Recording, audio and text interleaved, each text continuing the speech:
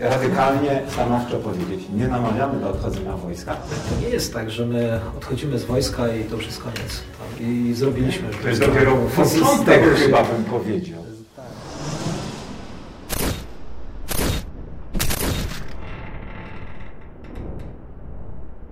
Czołem, komandorze Łukaszu. Czołem, Arturze. Dzień dobry, witamy wszystkich. Witamy w drugiej karierze. To nasz nowy projekt, który właśnie uruchamiamy we współpracy wojskowo-wojskowej, marynarsko-lotniczej. Tak, Artur, a czym jest druga kariera? To ma być centrum wymiany doświadczeń, inspirowania się wzajemnego oraz pokazywania pracodawcom, że wojskowi odchodzący ze służby, funkcjonariusze zmieniający mundur na garnitur, to są talenty, które można wykorzystać w ich firmach, w ich przedsiębiorstwach, organizacjach, że wnosimy i możemy dać coś wyjątkowego na rynku. A Twoim zdaniem? Druga kariera to, pierwsze słowo to network, moim zdaniem, wiesz. Chciałbym, żeby to było miejsce, w którym wszyscy się dobrze czujemy, to jest takie idealistyczne bardzo, ale chciałbym, żeby osoby, które gdzieś odnajdują się na rynku pracy cywilnym, a mają, czy były osobami, które nosiły wcześniej mundur, żeby nam powiedziały o tym, jak tą drogę przeszły, co było trudne, co ich zaskoczyło, co im pomogło. Chciałbym, żebyśmy stworzyli taką platformę wymiany doświadczeń, o których powiedziałeś, takie typowe lesson learn wojskowe, gdzie jeżeli ktoś się zdecyduje już na ten ruch i będzie chciał opuścić, zdjąć mundur, to żeby to było bardziej przystępne i łatwiejsze niż my mieliśmy. Tak, żeby zrobić to świadomie, odważnie, konsekwentnie i z przekonaniem takim, że warto. Kim jesteśmy? Jesteśmy oficerami rezerwy. Odeszliśmy niedawno w kwiecie wieku ze służby. To miłe było. I ja mam za sobą 29 lat służby, licząc w to szkołę oficerską i studia. Łukasz, ty masz ile lat? Niecałe 20, 19 z kawałkiem. I wylądowaliśmy w zeszłym roku, Łukasz trochę wcześniej, w cywilu. I stanęliśmy przed problemem drugiej kariery, odnalezienia się w nowych realiach, nowych dla nas, bo przez 20-30 lat byliśmy skupieni na tym, żeby działać w wojsku, działać dla naszego kraju, dla ojczyzny w różnych miejscach. I znaliśmy się już od pewnego czasu i stąd ta koleżeńska inicjatywa.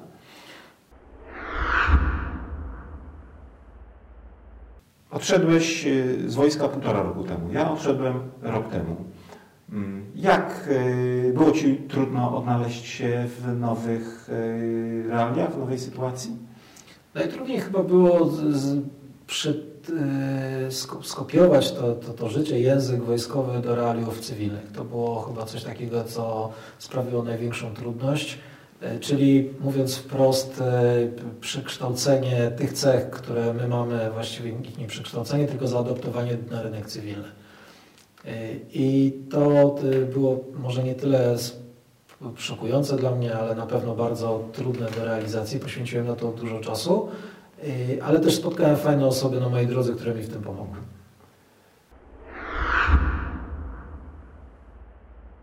Pamiętasz dzień, w którym odwiedziłeś kancelarię jawną, żeby złożyć wypowiedzenie służby? Się zacząłem stresować teraz, bo sobie przypomniałem. Tak, bardzo dobrze pamiętam. Tam jest chyba taki moment w procedurze, że tam trzeba iść do przełożonego i z tym dokumentem on ma coś podpisać chyba, tak? Że tam coś jest chyba, już pamiętam dokładnie, pamiętam, że byłem u przełożonego z tym dokumentem. No to był jeden z trudniejszych dni w mojej karierze. Ty pamiętasz? Ja na szczęście nie musiałem stawiać się przed przełożonym, ale go wcześniej poinformowałem, że to zrobię. Ale szedłem do kancelarii, bo była na piętrze u nas w departamencie i szedłem z ciężkim sercem, tak? No bo to jednak radykalna decyzja. Jak już oficer coś postanowi, to nie może zmienić zdania. A jak już jest to tak daleko idąca decyzja. Więc jak już złożyłem, pokazałem to naszej pani kancelistce, ja mówię, i pan też? Ja mówię, tak, to nadszedł czas, żeby podjąć męską decyzję o rozpoczęciu nowego etapu życia, o zakończeniu starego przy okazji, no bo trzeba przejść. Ale potem czułem się normalnie, tak? Tylko że taki sentyment już się wdarł, że to będzie koniec, że już mogę odliczać te dni do odejścia, że nie odliczałem. Błąd. To jest w ogóle, musimy to przerwać natychmiast, to nagranie. Nie wolno tak mówić, to nie jest koniec, to jest absolutny początek. Co więcej, to jest moment, w którym dopiero musimy zacząć myśleć, co dalej. Czyli ta decyzja już nastąpiła. Tak jak powiedziałeś, jesteśmy żołnierzami, więc podjęliśmy tę decyzję i się z niej najprawdopodobniej nie wycofamy. Też różnie bywa oczywiście, się z niej nie wycofamy. I to jest ten moment, kiedy już powinniśmy zastanawiać się, jakie kroki podjąć dalej. I to jest miejsce dla naszego projektu. Bo my wiemy, co trzeba zrobić dalej. A skąd wiemy? Bo to przeżyliśmy. Bo popełniliśmy błędy, bo nam się pewne rzeczy nie udały, pewne rzeczy nam się udały. My chcemy pokazać tym osobom, które już położą ten dokument, wiesz, do kancelarii i ta pieczątka jest przybita, ten dzień jest tam już zafiksowany i koniec, kropka, on już numer ma ten dokument i koniec. I jest już wydana decyzja ministra obrony o zwolnieniu z zawodowej służby wojskowej. Zabrzmiało teraz straszne zwolnieniu, ale tak. Dostajesz ją do ręki. Dostajesz decyzję i jest ten moment, kiedy Artur trzeba nie pójść odpoczywać, tylko wykorzystać wszystkie możliwości. Trzeba wykorzystać te możliwości, wiesz. Państwo daje pewne możliwości, to całkiem niemałe, to są bonusy, które są bardzo ciekawe. Celem naszego projektu jest właśnie te wszystkie możliwości w jak najlepszy sposób, jak najbardziej przystępny sposób byłym mundurowym pokazywać i proponować im pewne rozwiązania, które naszym zdaniem będą dla nich istotne. Zachęcamy naszych kolegów, tych, którzy są w służbie i zastanawiają się nad odejściem w przyszłym roku z wojska lub w najbliższych miesiącach. Zachęcamy też kolegów, którzy już pracują na rynku i myślą o zmianie pracy, żeby obserwowali nas, odwiedzali nas, kontaktowali się z nami, bo liczymy na owocną, ciekawą współpracę. Chcemy, żebyście nas też inspirowali, podpowiadali, dzielili się z nami doświadczeniem. Zapraszamy Was do kontaktu po to, żeby także siąść przy tym stoliku, może nie w tym samym miejscu, nie na tym stoliku, nie na tym krześle oczywiście. Przyjedziemy do Was, spotkamy się, porozmawiamy, usłyszymy Waszą historię, opublikujemy ją i mam nadzieję, że z tego też będziecie Wy zadowoleni i my będziemy też mogli pokazać Was w Waszym nowym środowisku w drugiej karierze. Artur, Ty jesteś lepszy od pracownika z rynku cywilnego. Jeżeli jestem pracodawcą i chciałbym i szukam pracownika na stanowisko, to dlaczego mam wybrać Ciebie akurat? Dlaczego mam wybrać żołnierza? Dlaczego mam wybrać byłego mundurowego? Kilka cech można wymienić. Na pewno zdyscyplinowanie, lojalność wobec pracodawcy, także umiejętność zrozumienia celu i niebagatelna dzisiaj, myślę, dla pracodawców umiejętność pracy w grupie, a czasami kierowania także grupą. To zależy oczywiście, z jakiego stanowiska żołnierz odszedł, ale zwykle bywa tak, że oficerowie z bagażem 20-30 lat służby dowodzili i kierowali zespołami ludzkimi, gdzie zetknęli się z różnymi problemami. Potrafili te zespoły tak poustawiać, że one funkcjonowały, realizowały postawione zadania. I to bardzo często jest specyfika korporacji, firm handlowych, różnych innych przedsiębiorstw. Myślę, że i odczuwam, że też takie ssanie na rynku, tak, że po pewnym czasie zaczęły się do mnie różne instytucje odzywać i szukają właśnie takich ludzi, którzy potrafią z determinacją kulturalnie oczywiście osiągnąć cele, motywować ludzi i zarządzać nimi. To jest coś, czego w wojsku, nawet jak się nie chcemy uczyć, to nas przełożeni nauczą. Tak? Miałem okazję, Artur, studiować w Stanach Zjednoczonych, w Naval War College i to, co tam zaobserwowałem, to ten wielki szacunek dla żołnierzy, który jest. Oczywiście mam świadomość skali, mam świadomość tego, że oba te rynki, nazwijmy w ten sposób, są absolutnie nie do porównania, ale z drugiej strony, dlaczego my w Polsce mamy nie cenić żołnierzy i byłych żołnierzy? Bo może myśmy się nie doceniali jako żołnierze i jakoś dewartościowali się. Myślę, że zmieniło się na tyle dużo i w wojsku, i w kraju, żeby śmiało można było powiedzieć, że to już jest inne pokolenie. To są inni żołnierze, nie gorsi wcale, a na pewno bardziej doświadczeni międzynarodowo, bardziej obyci w świecie oraz w nowoczesnych technologiach biurowych, zarządzania, kontaktach z instytucjami cywilnymi. Na pewnym szczeblu po prostu musisz działać, współdziałać ze społeczeństwem, z innymi służbami, z administracją państwową, samorządową. Wojsko przestało być państwem w państwie. Wyszło na zewnątrz. Wychodzi także teraz dzięki Wojskom Obrony Terytorialnej. Więc mamy na pewno sporo do zaoferowania naszym cywilnym pracodawcom. Ja odchodząc czułem takie zaciekawienie tym faktem, że moje życie radykalnie się zmieni. I w pewnym przyszedł taki dzień, że powiedziałem sobie, to nie takie złe, że odetnę tą wojskową pępowinę od siebie, bo tam za zakrętem czeka mnie jakaś fajna przygoda.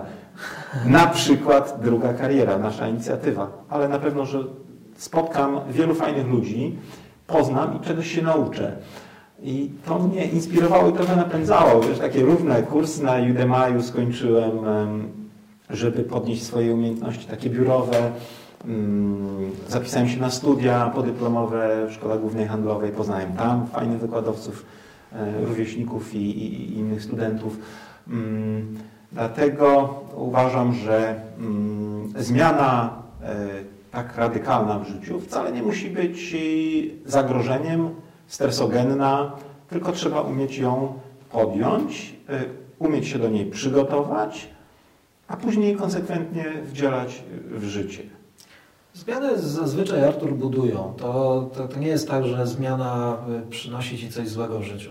Zmiana zazwyczaj przynosi Ci coś dobrego, o ile jesteś w stanie zaadoptować wnioski, które ta zmiana przynosi. Wydaje mi się, że my żołnierze mamy tą cechę, te umiejętności przyswajania tych takich, powiedzmy to słowo lesson learned, takie słowo klucz wojskowe, ale umiemy to robić, umiemy się uczyć na własnych wnioskach, bo to jest taki continuous improvement wojskowy. My całą naszą karierę gdzieś próbujemy się uczyć na doświadczeniach naszych poprzedników, czy też innych nacji. Natomiast to jest bardzo ciekawe, co powiedziałeś w kontekście odcięcia pępowiny.